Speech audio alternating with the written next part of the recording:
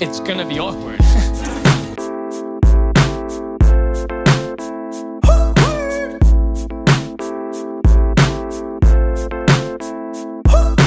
I don't get it. You do the math.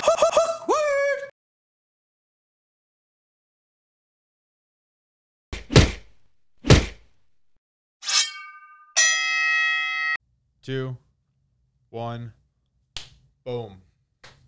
This is a finale. In the den for episode 10. No. It is the finale. We're in episode 11. Episode 11, damn it. We had 10 guests. Fucked we had 10 that up. guests. No, but that was a good rhyme for the next It's season. kind of, now that I'm thinking about it, episode it did sound a lot like last week, so shit. Yeah, but anyways, we've got our finale episode, and this episode is special because it ties pretty much everything Full circle for literally the entire birth of the show. Like even going back to the interview with you on the Socially Awkward podcast before we even started Awkward MMA, we've been bringing up this guest.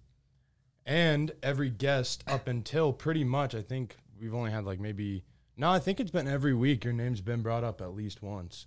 Well, let's introduce him. Yeah, so this is none other than my first coach, Master Paul McGowan. Yay! Woo! Welcome, dude. Thanks for coming. Thanks for having me. Absolutely. It's Much more than my first coach, by the way. So Mentor. you got, yeah. Well, I was gonna say, you're a lot of people's coaches, owner of the gym, Chandler MMA. So there's First a lot person going. to teach you how to say the word "for fuck's sake" properly. Exactly. That's right, dude. That was the foundation of his Connor impression. There you Had go. to be Exactly. with you. Just ingrained in my head. Yeah. What are you talking about?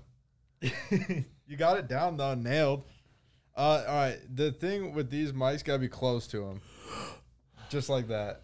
All right, dude. Let's get into some questions. All right, let's get into it. So, I guess the best first question where we have to start is where did it start from you? Because you were not from here originally, correct? I am from another world. I left, or I'm from Ireland, obviously, and I left there when I was 18 and I came to the States. But it started long before that. When I was 7, I vaguely remember, but I was told that I was kind of getting bullied in school, and my grandfather brought me down to the local boxing club. And then I went. That was it. That was the start of it. Fell in love. And, I either liked getting punched or someone punching me, one or the other, or punching them, or whatever way it went. And I just stayed doing that for years and years. And at the same time, then I dabbled into Kempo and Kyokushin, and karate was big, and kickboxing was kind of big in Europe as well at that time. And then when I was 18, I came to the States, and I emigrated to New York and started immediately in Taekwondo and Hapkido and kickboxing, and kind of kept that going until I came out to Arizona. And the kickboxing was good, but I knew I was missing something, I could move pretty good and all that stuff, but where I really knew I missed something was being in New York for 10 years managing a college bar, and then definitely knew what worked and what didn't work. 5'6", 160 pounds, and I got to tell big ass American, get the fuck out of the bar. Yeah. And they look at me like this and go, no. Yeah. So what works and what doesn't work, you know right away, I mean, there's artistic styles and realistic styles in martial arts, and there's thousands of styles, and you got to figure out what works in reality or not. Hapkido for me, combative Hapkido and kickboxing worked very, very well together. Well, that's important because this is way before like the UFC was so mainstream, or any professional fighting was so mainstream, and so it's all functionality. Like figuring out literally what works in the street versus not. Yeah, is a completely different line of thinking than a lot of people think about now as they're getting into the sport to try to get into the UFC. And that's the biggest thing. You said the word sport, and that's what it is. It's a sport. There's a difference between a sport with rules and regulations and referee, and an area where you can go and not go, and that's matted and it's safe, and there's ropes or there's a cage or whatever it may be, versus the street where there's not, and there's concrete and there's glass and there's snow and there's ice and there's Curbs. Everything, curbs, and and there's car windows that you can put people's head through and get your teeth stomped out. Shit. Stuff like that. Was it easy to adapt? I mean, since you already knew so many styles going into that line of work, did you, I mean, were there some times where you got your ass whooped and then had to go, okay, I got to do this differently? Or Yeah, was it just I mean, like, there was a lot of figure it out as that. you go? Absolutely. I go for surgery actually on Thursday for cataract. I'm young for cataract, but a cataract and also retinal damage. And one of them was from a kick in the face. That was for sure. A kick in the face. From the street fighting From days? the street fighting days, yeah. And it's just repair that has to be done, you know, so Yeah. I don't lose this eye completely. Right. When I came to Arizona, I came out here after been in that line of industry for years and wanted to open up my own place. I was going to open it up in New York, and I was going to take over my instructor school, which was Taekwondo and Hapkido and kickboxing. And I even gave him a deposit. I was going to do it. And then I just kind of had this epiphany. Came out here. My uncle lived out here. He's from Ireland. He works for Intel. Came out and visited him and seen the Grand Canyon and all that stuff. And I said, wow, this place is nice. You know, it's clean. You don't have the snow. You don't have the crap, the shit. It's new. And we said, let's go for it. And my boy is 16, and he was almost 3 at the time, I think. And then my 13-year-old was in the belly on the way out. And we just sold it all up, packed it up, and drove across the country. Said, fuck it, let's do it. Let's just go out You here. landed in Arizona. I landed here, and I landed teaching at Chaz Turner School, which was on Val Vista in Elliott. And him and I were the same rank in Hapkido and Taekwondo, and he did kickboxing, and I did kickboxing. And he was Ryan Bader's coach for a while, for quite a bit there. Okay. He was doing holding mitts for him and stuff. And him and Aaron Simpson actually come down and train with each other at my gym now from time to time. Oh, really? And just hold mitts for each other and stuff. So I was with him, and that's the funny story is the whole polar ice thing, the ice rink. And Yeah, I want to get into that. so Chaz Turner, his brother-in-law is Jeff Chevalier. Okay. Chevy. Oh, okay. Yeah. Yeah, And yeah. there used to be a little karate thing going on in that Sharp Competix Omnibalance thing. I remember that. And those people were getting divorced. And one guy was moving back to Maine, and she was staying. That's so funny. That lady, husband and wife, they own that. She's a massage therapist now out of Mac Colby's office, Kimmy Johnson. Wow. Man. So I basically, Chaz said to me, I know you want to open up your own place. Why don't you go down and try this out and see what's there? There was like 3 students, right? Yeah. And then they were doing all the off ice for the hockey teams, you know. I didn't know shit about off ice. I was just a little bit more hardcore. Work, push the shit out of them, you know, make them accountable and give them the fighter kind of like, let's go hard all the time. And they loved it, so they got rid of that dude and kept me on. And That is so crazy. I remember that was that. it. I remember that happening because I was there when I first started playing hockey at that polar ice. It was when that whole room used to be like a pro shop. You know, you used to buy equipment there. yeah. And then it transformed into this gym when they sold to Desert Schools, and that Sharp guy was there, and I just remember him being Jeff like Sharp. a fucking weird dude. Yeah.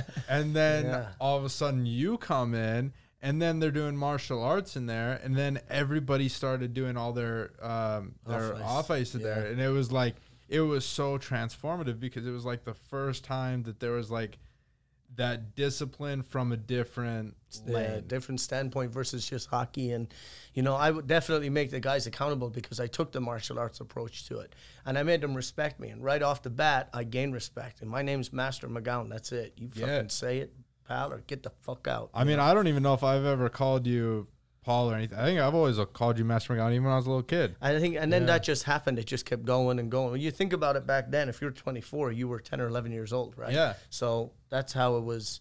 That's just the way it went. Young and I pup. tried to keep everybody in line back then because they were little fuckers. Well, and a lot of kids still are, I imagine. Sure. Do you still do any work with any hockey teams or anything? Not teams as much anymore, but individuals. Yeah. I worked a lot with a kid, Patrick Murphy, and he ended up going to Canada and playing up there, and he's up there now. And every time he comes home, he typically comes in and works with me now. And that happened for a while, and then slowly it kind of phased out. But we are contracted with the DV club team now. Okay. And we have been for the last 3 years. That's cool. And we have a core and fitness class 4 days a week, and they are allowed to come in and take that, obviously, and we contract through DV, Desert Vista. That's awesome. Yeah. When did you guys leave the rink?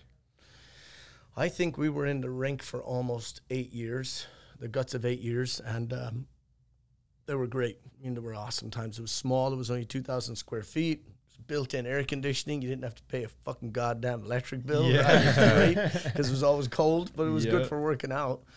And we started with 2 students, and both of them stayed up till about a year ago. Wow. Like almost 14 years. Wow. Very first one that came in the door. Stayed till almost last year, and now he's a chef locally, and he does pretty good. Wow. Yeah. That's cool. Yeah, he's a good kid. So we left, the Ice Den got bought out. Well, the Polar Ice got bought out by a guy called Reggie Fowler first. They went to shit. And then the Ice Den came in and bought it off of him. And then they thought we were too violent. That was the word from the Ice Den, you know, that they didn't want us in there and that it didn't fit with their business model. Stupid bastards. Yeah. Have 5 different businesses gone in there since, and not one of them have stayed. Wow. They turn over, constantly turning over. That's so brutal. It was really a good marriage for a long time because, you know, you bring families into the ice rink and the kid skates, and after 6 months he hates it. Well, then there was something else for him to do. Yeah. It kept business in there, kept people coming in. And if people got peed off doing martial arts with me, so let's go skate. I mean, a lot of our students became hockey players and figure skaters and all that jazz. It's such a great marriage, just in general, the 2 sports. And I wish they were way closer. You know what I mean? Yeah, they weren't saying it's too violent and stuff like that, just because like I feel like if a lot of, even for hockey, when you're in the higher levels and you are fighting, knowing those basic levels I'm sure would have helped you a ton. Just knowing body movement and clinch work and just being able to absolutely. And then that discipline, like I say, because I remember my first encounter with you is I was playing for the Polar Bears Bantam team, and then we were doing the core and fitness on Wednesdays with you there, the dryland stuff. Yeah.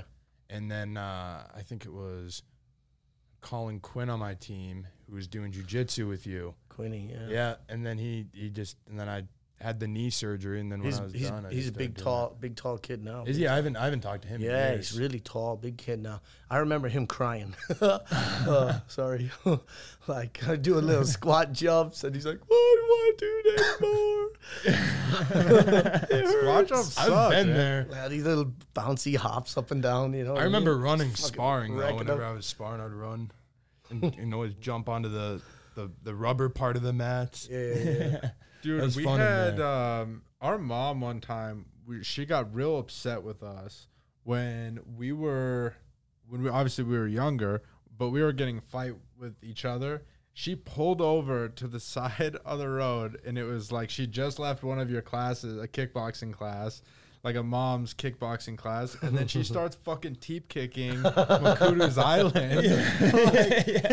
And he and I went from laughing at being like almost ready to kill each other and throw each other out of the car to start just dying laughing. That's she had to release the steam. But it worked, and it was just like the first we'd ever heard of it. That's cool. Yeah. But anyways. Yeah, so the gym now, what's been the growth plan? Are you looking to have like a huge fight team or? No, I'm not. I don't think we're ever going to be that big fight school or fight gym, and I don't think that's our business model. I don't think that's us in general. Right. I think we're a family school first and foremost, and hence where we've kept, we have a good retention ratio. When we get people, we kind of hold on to them for a long time because they like the environment and what's going on. Right. Because it's not a typical fight gym. It's not and it's not a meathead gym either. You know, it's not full of testosterone and guys, crazy stuff. We do a lot of kids. We developed a Tiger Thai system for Muay Thai for kids, put a little belt system into it for them, and the kids are loving it. And we still teach Taekwondo, but it's phased out a lot over the years. Now it's really Muay Thai, Muay Thai, Muay Thai. You know, and it's Muay Thai with a striking Taekwondo kickboxing flavor to it as well. It's not just straight traditional Thai either. And a lot of people like it. And really, you think about it, in a gym like ours, 0.5% are going to compete. Sure. The option is always there for you to compete, whether it's in jiu-jitsu, wrestling, or Muay Thai, kickboxing, MMA, whatever you want to do. You're always welcome to compete. And we have fighters-only classes. But it's definitely a small portion of what we do. Right. And that's it. And it always will be. We're more on the fitness level and self-empowerment level. How much does that give you freedom to be able to work as like a I guess consigliere with other teams and other organizations? Well, you know, the Don is consigliere. The fucking Irish Don. No, it's just it's nice to know that people will look out there for me. I had a great opportunity, and being in the business for a long time, from Chaz Turner to Jason Bress at Jab Fitness and Brandon Spencer, to Roman, and the guys up at Fight Ready, Tiago Azaredo in Seton Gym, Danny Brandt at Dan's Gym, Eric Kitzman in Arizona Kickboxing and Muay Thai. Gerson from Roots BJJ. I'm giving lots of shout outs to all you fuckers right now. Jay Pages. You know, there's just you once you're in the industry for a while, you know a lot of people and they get to know you. And so and then when you do compete in certain things and they see some of your guys are doing well, obviously people want to ask questions and maybe they want to train with you or they want to pick your brain for knowledge or whatever it may be, you know. I think the big opportunity for me came last year when, you know, the former COO at Fight Ready, Colt Stevens, contacted me and said that John Long and Roman and these guys who know me have been talking about my system. What happened with those guys was Henry was supposed to fight TJ, and there was a Bang Muay Thai system in Fight Ready at the time. Yep. And I guess they didn't want it to keep doing the Bang Muay Thai system, and maybe Dwayne didn't want them to. I don't know if what really happened there, but they weren't going to do it anymore anyways. Right. So Colt knew that we had a curriculum devised, just like Bang. Well, we obviously a lot longer than he's been doing it. We've been not saying doing it, obviously, but I'm saying curriculum-wise. We have a structured curriculum and a system that you can build, whether it's you give out belts or you give out Prajouts or you give out T-shirts or however way people want to do it. It doesn't matter, right? It's a matter of building the individual and getting them the basics of Muay Thai down or a striking system. And so they can get better and better and better and better and better at it, and they get a tangible result for their effort. That's what's really great about it. And that's where the empowerment comes in. And then a lot of times, literally most of our kids that went through our Muay Thai system and got their Muay Thai, I will not let you wear Muay Thai shorts in my school unless you either fight and you earn them that way and you win, or you go through our system and you do a 12-hour endurance exam after 2 or 3 years of learning all the curriculum. And then I'll gift you your shorts, and then you can wear them after that. But otherwise, someone cannot just walk in off the street and wear Muay Thai shorts. Damn. I hold that as the level of a black belt. Yeah. That's what I think it should be, and that's why I do that. And some people don't, and some people do. And there's a lot more people doing it. John Jones got a black belt. They say in Muay Thai, they say there's no black belt in Muay Thai. Well, what's wrong with evolution? Right. What's wrong with things evolving? You know, Rafael Cadero gives black belt out from King's MMA. Yeah, and that guy's a legend in the striking industry. You know, so former shooter box. So I think it's okay to do things. Then business is business, anyways. If I'm doing something good and I'm charging for it, and that person is loving it and they want more of it, then it's a marriage made correctly. Yeah. Then it's not bad or it's not wrong or it's it's just indifferent than maybe what the norm does. Yeah, there's that value in it. If it's good for you, it's good for them. It's good for everything. There's nothing wrong with doing that just because society says one especially thing. The impact though that it makes. I mean, I don't know about for an adult, just for when I started, but for sure, kids and teens, like that is so huge to know that you did do something right. You did go through a system. This is you got something that you worked for. Yeah, and you empower that individual. You know, you give them the tools and the knowledge to know that they can have a better chance of defending themselves in the real world against the average Joe who knows nothing. Knowledge is just power, right? And this is where I go back to Fight Ready with Roman and these guys. Then they contracted me and they purchased my Muay Thai curriculum and I sold it to them. And then I trained the guys. So I trained Anthony, Derek, and John, and Roman, and Peter.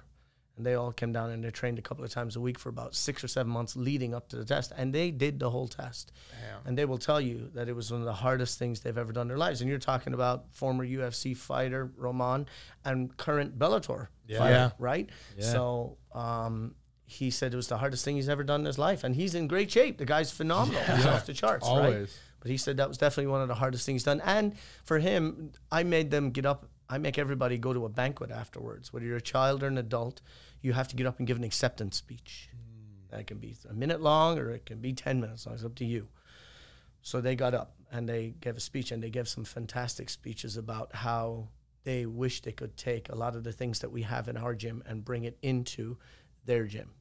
So that's where the connection kind of came in. And now that John Long has established a Friday night fight sparring with local gyms, we're trying to get more and more gyms in on it. And we just all get together on Friday nights and go to different locations. An instructor shows a technique or two, and then they spar. And it's awesome. So there's a nice little marriage made there, you know. Such a way for everyone to grow and help each other out and know that. And it's so funny, you know, Jerry just fought the other night, unfortunately from Fight Ready, and he lost, as you know. But he fought one of our guys. Yik Yak, and beat him. But those guys spar each other almost every Friday night now. Yeah, they talked about that when Jerry was on the show. And they're good buddies. Yeah. They're fine. That's you know? awesome. It's going to happen, but that's the difference between competition and you talk about the fight or reality or a street. It's not the street, it's a sport. And you have to respect the sport and know that sometimes you're going to have to fight your buddy. Yeah. It may happen. Or you shouldn't even say fight. You should compete against your buddy. Sure, yeah. Competition. In hockey, that was a super common thing that, like, you were always worried about having to fight one of your buddies, and then afterward, though, you just go and have a beer with them. Same way you do sparring. You know, it's just business. And that is what competition. Competition is competition, you know? Yep. So I think that allows me to... and then I think it's what's important is if you do the right thing by guys, you have... you gain the respect. Right. You know, Roman brought me to Ireland as a cornerman. They were shy on some corner guys. They had a lot of fights going on at the same time. And, of course, he was fighting an Irish guy, so he thought of me and was like, hey, would you go along? I said, absolutely, of course I would. So me and the boy, I brought the boy with me, and we had a nice little 4 days in Ireland. And nice.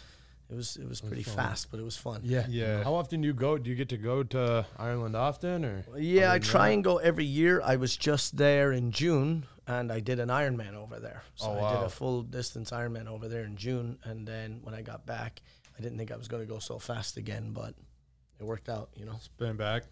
We're getting kind of close. So let's just do our break now, and then we'll come back. Break. Sounds good. We're back. All right, where were we, Izzy? We were talking about you being out in Ireland, but my question was, since you said you did an Ironman out there, and obviously you don't still fight or compete, how much is doing marathons? Because you're doing those like every weekend and all kinds of races. You're doing a lot, but is that like a fun way for you to still get that competitive, or do you just do it for the health? And for me, absolutely. You know, I told you I had issues with my eye, and I've always had some stuff. And I got hit pretty good a few times. And when I was younger, too, I got hit with a crowbar in the head. And I was told I shouldn't compete. I shouldn't be getting hit in the head. So there's like white things up there, or I don't know. So whatever. So I had thought about it, but against doctors' kind of advice, it wasn't a good thing for me to do it. But I mean, I sparred for a long time, and I sparred pretty good. I used to go over to Jab and spar Jason Bress a lot, and it was awesome. I enjoyed it for years. But there comes a point then when, you know, you're getting older. So, I mean, some people, if you continue to do it regularly and you're consistently at it all the time, it may not be as bad on your body. Your body might get beat up a little bit, but your body's also used to it at the same time. When it's not used to it and you're a little bit older and you want to jump into it, you know, it's not as easy on you, I think. Yeah. So in the mid-40s right now, I think this is a good way for me to stay in shape without getting injured or getting hurt. And I do it more for charity, the charity side of it thing. I give a plug to Together We Live. Together We Live is a nonprofit that helps children and adults with IDD, intellectual and developmental disabilities, mentally and physically handicapped people. So part of my run yesterday, right, I had that big 20-mile run to prepare for Ironman in 3 weeks' time, Arizona. But part of that was then picking up my girl, who I'm partnered up with for the last 5 years. She's 21. She's 21 years old, and she can't walk. You know, she's in a wheelchair her whole life.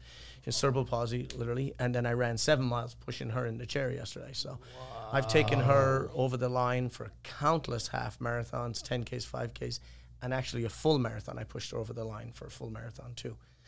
I did a triathlon about a month ago with her down at Tempe Town Lake on my own. So I put her and her mom in the raft, tied the raft to my waist. I swam a mile, about 1.2 miles. I got off, I lifted her out and put her in the chair on the back of the bicycle, and cycled 25 miles, and then took her out of that and put her in the chair and then ran with her. Wow. So for me, that is so cool. That's more important. That's where I'm staying in. That's what I'm staying in shape for more than anything. It's knowing that I can give back to somebody else and take whatever athletic abilities I still have at this age and give it back. And I think that's awesome. That's what. So yesterday we met at Tempe Town Lake for a team run, and we had 8 teams out there with 8 chairs. So it was really cool. Wow. We raised the money for the chairs, and we compete in about 8 races every year. So racing season has just started, and the 3 TV half marathon and 10Ks this coming weekend, and there's lots of our guys out there doing that.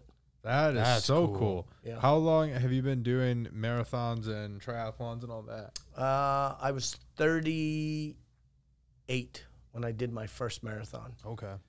So about 6 years. That was it, really. 6 years? I was sparring regularly up till then and really training hard. Was it right into the charity stuff? And then it wasn't right in. It was a goal. I wanted to run a marathon. So you got to run a marathon before I'm 40, right? Yeah. So I did that, and I was like, all right, it wasn't too bad. I want to do an Ironman now before I'm 40.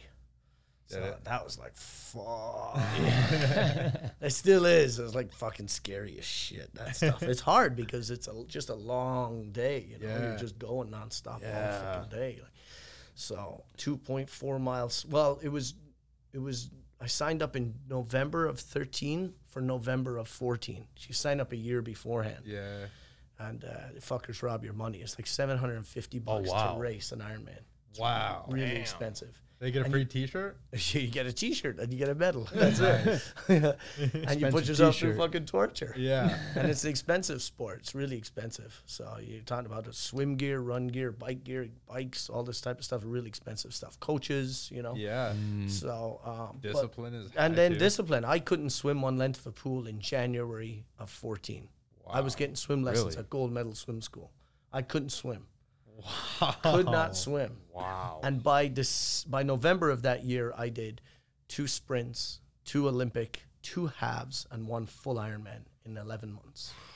Wow. I was slow as shit in the water, but I made up for it elsewhere. When I get on the bike and get on the run, I can kind of get going then a little bit better, you know. But fuck, I just sink like a rock. Do you swim better now, or a little bit, but a lot better than I used to, but not like some of the guys. Yeah, they fucking fly.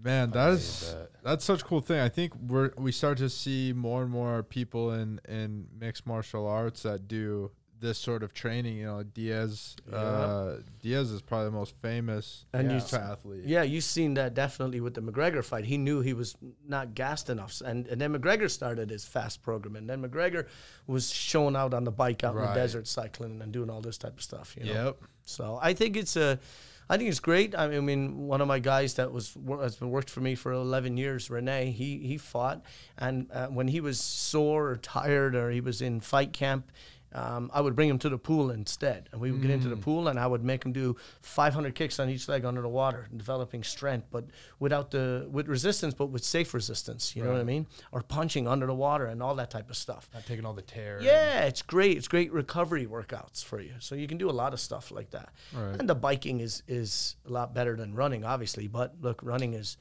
been around forever, and every boxer and fighter in the world runs. You gotta run. Yeah, that was the only thing for me till like I started actually losing weight. Wasn't even until I started running. I tried diet, I tried biking, I tried literally everything. I was like, all right, fuck it, I'm just gonna actually try running. Yep. Sure enough, that was the only thing I was missing. Yeah. You were a chunker when you were young. Yes, I was. I'll grab some picture after this. I was too. I remember. I got you. Yeah, I got some great pictures for you. But those, Yeah, dude, that's those training methods. Running is there's just nothing that compares with that. Like even Stairmaster. And 90% of fighters don't like it. Right. Yeah, and you say to them, look, you got to be self-motivated. Get your ass out there and hit the trails, hit the roads. You got to get the road work in, you know? Yeah. Have to do it. You see the greatest guys in the world out there, Floyd Mayweather, and he's just out running at 3 a.m, you know what I mean? Maybe he's 50-0 for a reason, right? Yeah. You got to put that work in. Yeah. That's it. There's no way around it. You have to do it. It's the one thing, no matter how talented you are, you can't get by on just talent alone. Yeah. You cannot, because your gas tank will suffer in the second or the third round then, even if your talent keeps you alive. Right. You have to put the hard work in. There's no fucking way around it, you know? That's true. Yeah. Go ahead. Well, I was going to ask you, because you had mentioned yesterday a little bit how you have your you have a really strict schedule for your fight team. Yeah. How does that, what does that kind of look like for the fighters? And are you with them while they're running? Do you have to watch them, and then do you take them with? Or Sometimes, we will send someone with them. If someone's not competing, we send an older kid, older guy, or mom or dad, or whoever wants to, if they're gone running. So basically, they run 2.6 miles on a Tuesday and on a Thursday, and then we'll have someone go on a bicycle with them, especially if we're going at 6 o'clock in the evening in the wintertime, it's dark. And if anyone's lagging behind, especially if they're kids, you got to make sure they're okay. So you always send someone with them. And it's just a run, but when it's sprinting on Mondays and Wednesdays, then I'm with them. I'm out there. I'm calling it. I'm pushing them. I'm telling them which way to go, how to sprint, da-da-da-da-da. And then we're just bursting, getting that anaerobic burst with everything they can. Bring them down as quick as we can in a minute, and then bring it back up again.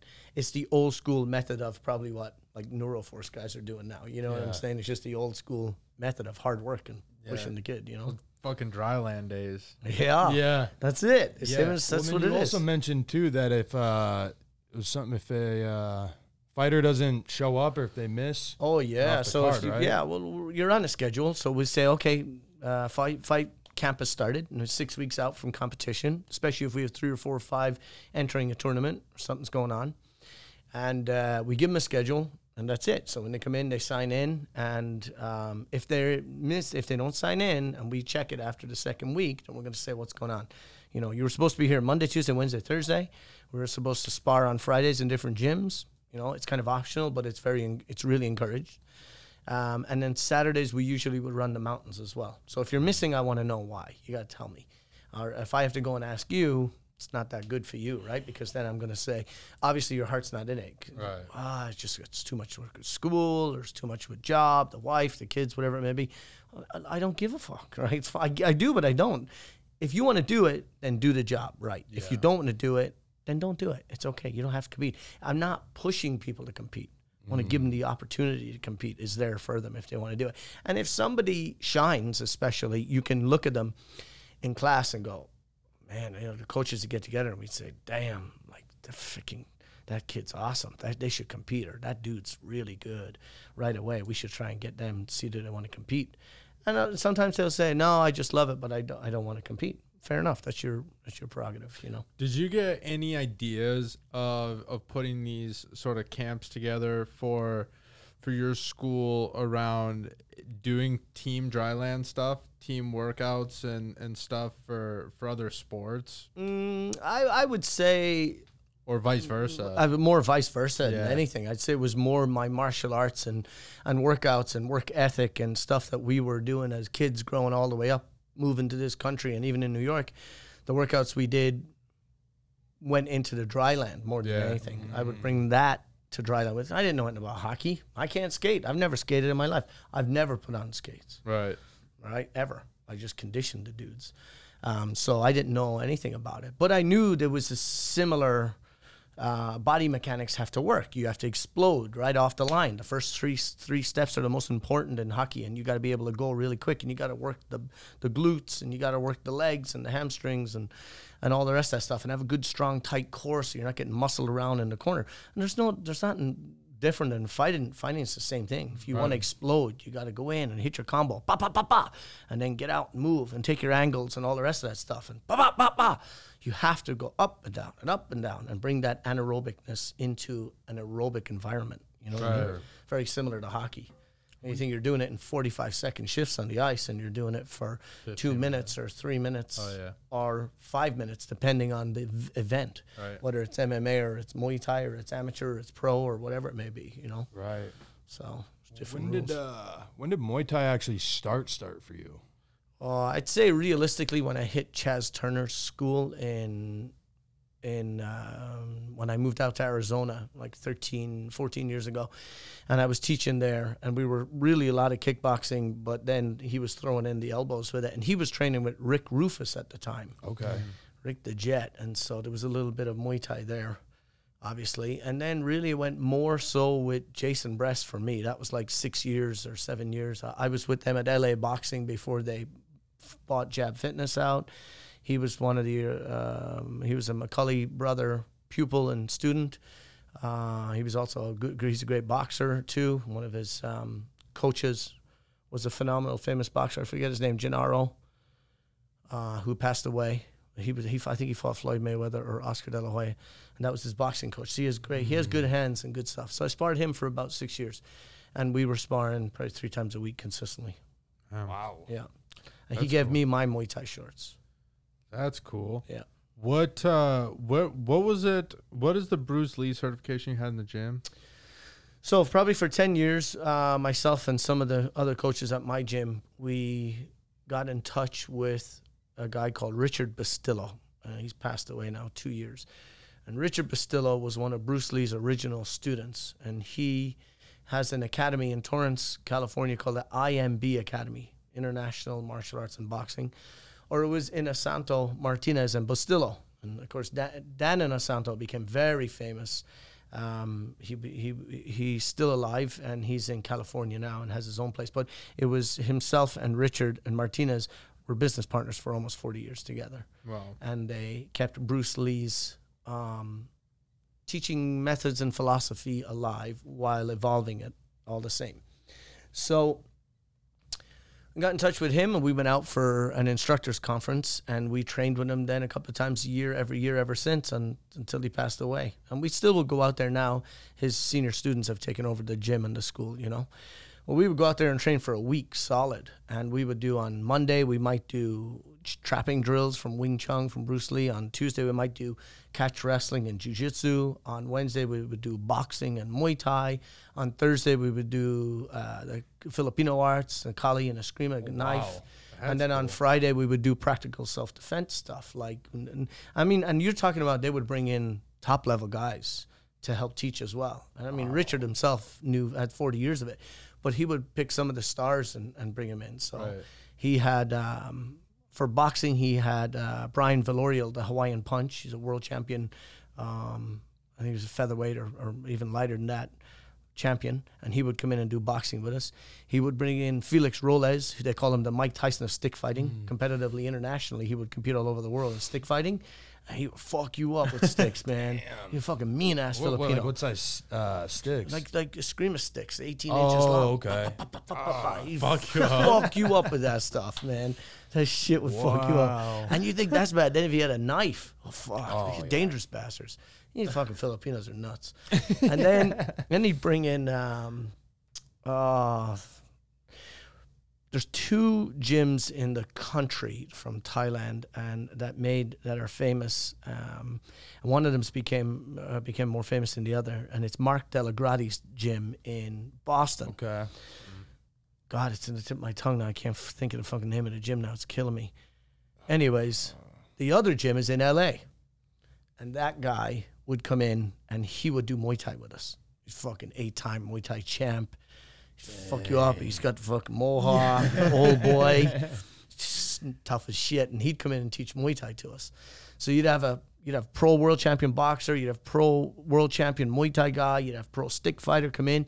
We had Golkar Chevchin come in for jiu-jitsu and judo and leg locking. The guy's nasty. He's really, really good. And then they'd bring in the head of the SWAT team, the LA SWAT team, and they would come in and do practical self-defense and stuff like that with us as well. So we did that for year upon year after year. And the philosophy behind it was you find your own Jeet Kune Do. And people always think that Jeet Kune Do is a set style and a set series of techniques, and it's not. It's a concept. And basically, we're all if you're a martial artist, you're all Jeet Kune Do practitioners. You just have to find what works for you. What is your Jeet Kune Do? What do you do? So for me, we have Chandler MMA. I want to encompass, person should know how to use a weapon.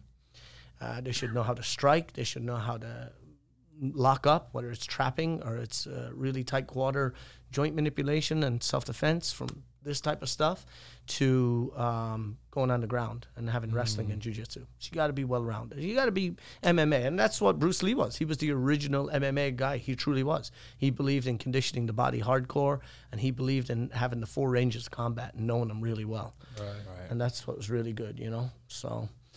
a lot to be learned from him. Stuff. Huh? A lot to be learned from him. Oh yeah, I mean, the guy, like I told you a story yesterday. Him and Mr. Inosanto and Mr. Bastillo, back in the 70s when they were researching all this Filipino arts and trying to make it popular in America, those 2 men are believed to bring the Filipino arts to the United States. Period. They're the guys who are the legends, the dons of it, right? They're the dons of that shit.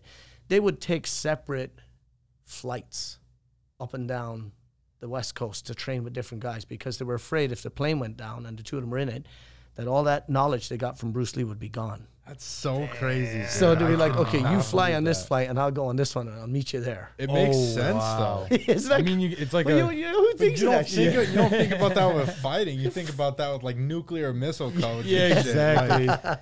Yeah, dude. It's crazy shit. It's like a cartoon for like a secret recipe or something. But that's funny as shit. That's cool, man. He was a definitely an inspiring dude. Well, and it's so cool though too, because another thing I wanted to mention, and a reason why I think that your gym has such the culture that it does is because it is so heavily inspired on an actual martial arts dojo, not just a massive fitness center like big box gym or the UFC gym. UFC gym. Title boxing. Yeah. 9 rounds. Yeah, well, I think I saw one of those actually out of the street. Yeah, it looks, and everything has their own little niche. It's not that I'm putting them down, but it's just different. You know, you're going to get a better environment. You're going to get real stuff. You're not getting any bullshit. I'm not going to teach you something or tell you something that I know doesn't work in reality. Right. Number one. And number 2, I'm going to push the shit out. You're going to get a good workout, really, and that's it. You know, and you're going to be in a good environment where we have a lot of fun. Because, I mean, if we're not smiling and laughing doing this shit, then why the fuck are we doing it? You know what I'm saying? Exactly. So it's not a job for me. I mean, sometimes I can't believe I get paid. I started this thing in an ice rink with, 2 students in little karate uniforms, and here we are. Talking to you fine fellas. Yeah. I know. Well, and that's what's crazy too, though, is I think that there's a lot to learn from you and what you've done with the business model, because you have taken somewhat of a different approach in terms of trying to create a gym that you're not just trying to make it a massive, you're more focused on the inner workings of it all. So I think there's a lot to learn from you as a businessman on top of it, just because you've been able to grow so much so quick. Yeah, I think it helps. I think it helps for sure being on the ground and being in there. There's too many guys that they own the gym or they're not there. And who really has the passion for the gym? I know you put managers and stuff in there, but do they really have the same passion as you do for it then? And if you have the passion for it, why aren't you doing it? You know what I mean? So, well, that's like how we feel about these shows to a degree. Is like we do all the editing and all of the a lot of the shooting. Obviously we have Z Hut that helps out with some stuff, but but he's not an Arab. The name sounds Arab. I don't know what you want from me. But he sounds like Wahat or Glete or something. I don't know what it is.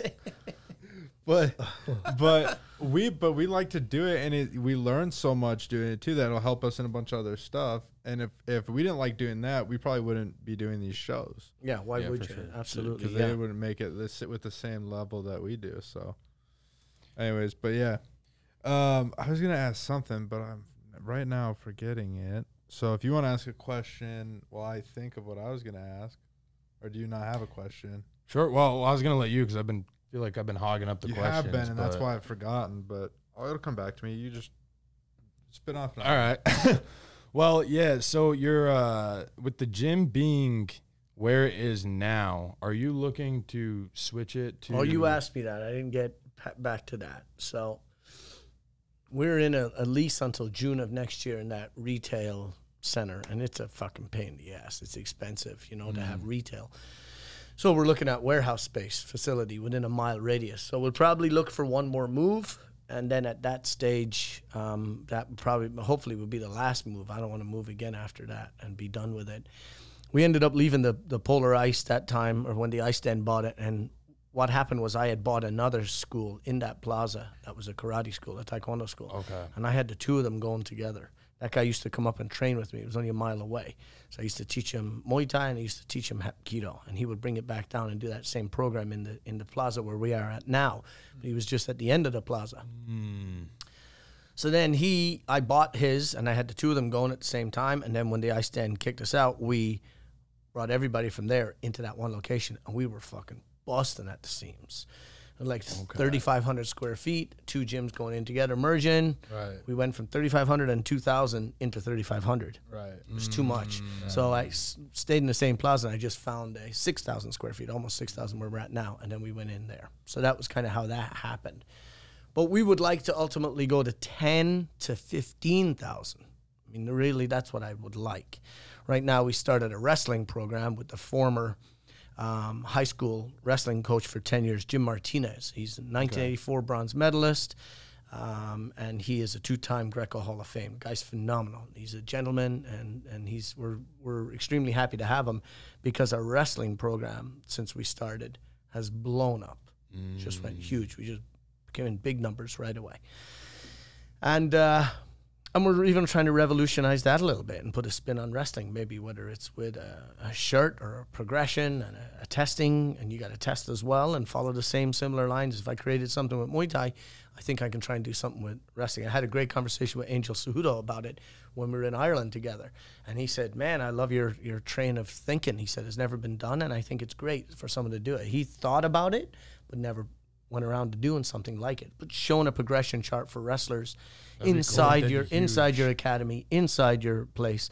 And whether that means you come and you show up and you wrestle in for practice, and you wrestle in a white t-shirt, and you wrestle in a gray t-shirt, and you wrestle in a green t-shirt, you wrestle in an orange t-shirt, now you know who's what. And maybe it's based off of what moves they know, whether it's freestyle, folk style, or Greco, or how many matches they've won, or how they're competing and doing, winning or losing. There could be many different ways about doing that. And I think there's something there for it.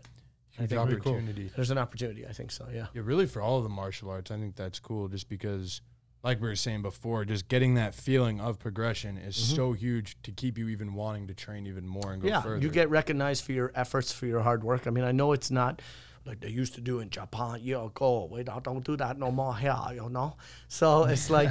Fuck America, they're crazy. So, but like that's like it is what it is. It's America. We're not in fucking Japan. We're not in fucking Thailand, and we're not in anywhere else. Yeah, fucking USA. True. That's it. America. Fuck you all. Push the button. Pull you all to hell. Fuck you, Donald Trump. So, fucking movie stars become presidents is great. I know. Yeah.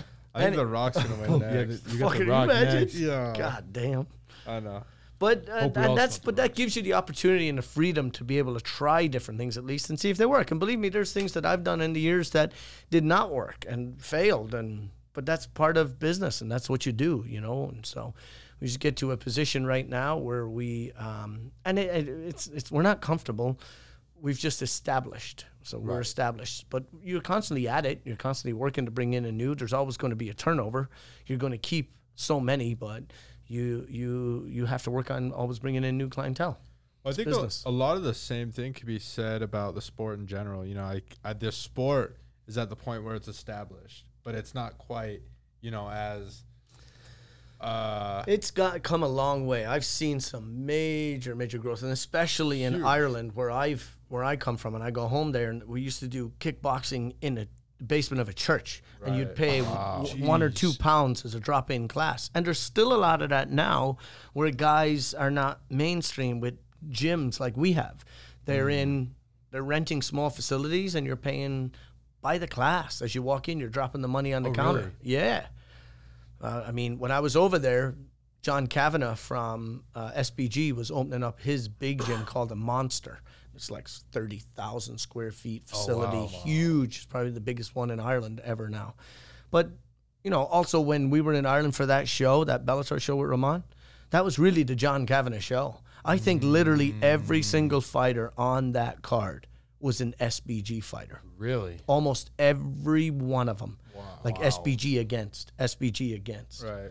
That was it. That's crazy. It's crazy. Imagine you filling up a 16,000 people stadium with just your gym almost, right? That's crazy. Yeah, so he's with the growth of McGregor, obviously, that's, you know, just skyrocketed him to where he needs to be. And he's a great guy, and he's a great coach, and he's a good man, and he's doing good work. Yeah. So, and he's empowering a lot of people, too, out there. But the country's changed. People are working out more. People are getting into it, and they're using this as their form of fitness because it excites them. Right. It's better than going to the gym and just lifting fucking weights. It gets boring after a while. Or taking a spin class or doing this or that or the other.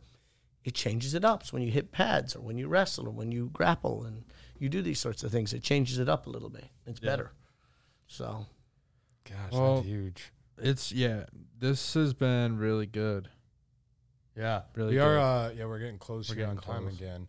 But, it's been a lot of fun, and we can't thank you enough for coming on here and spreading your wisdom and your story. And thankfully, I didn't piss you off too much when I was young that I'm here to even do this. Yeah, thank God.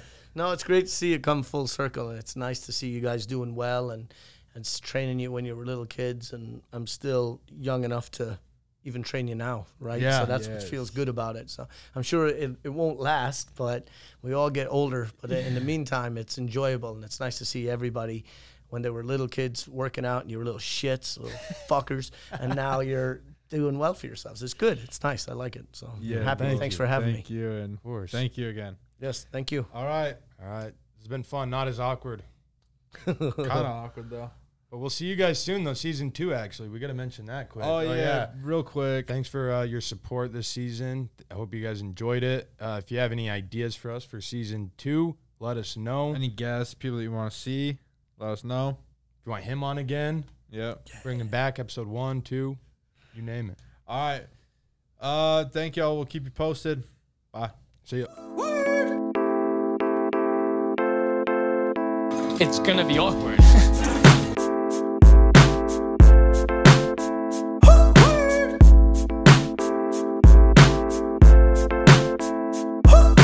I don't get it. You do the math.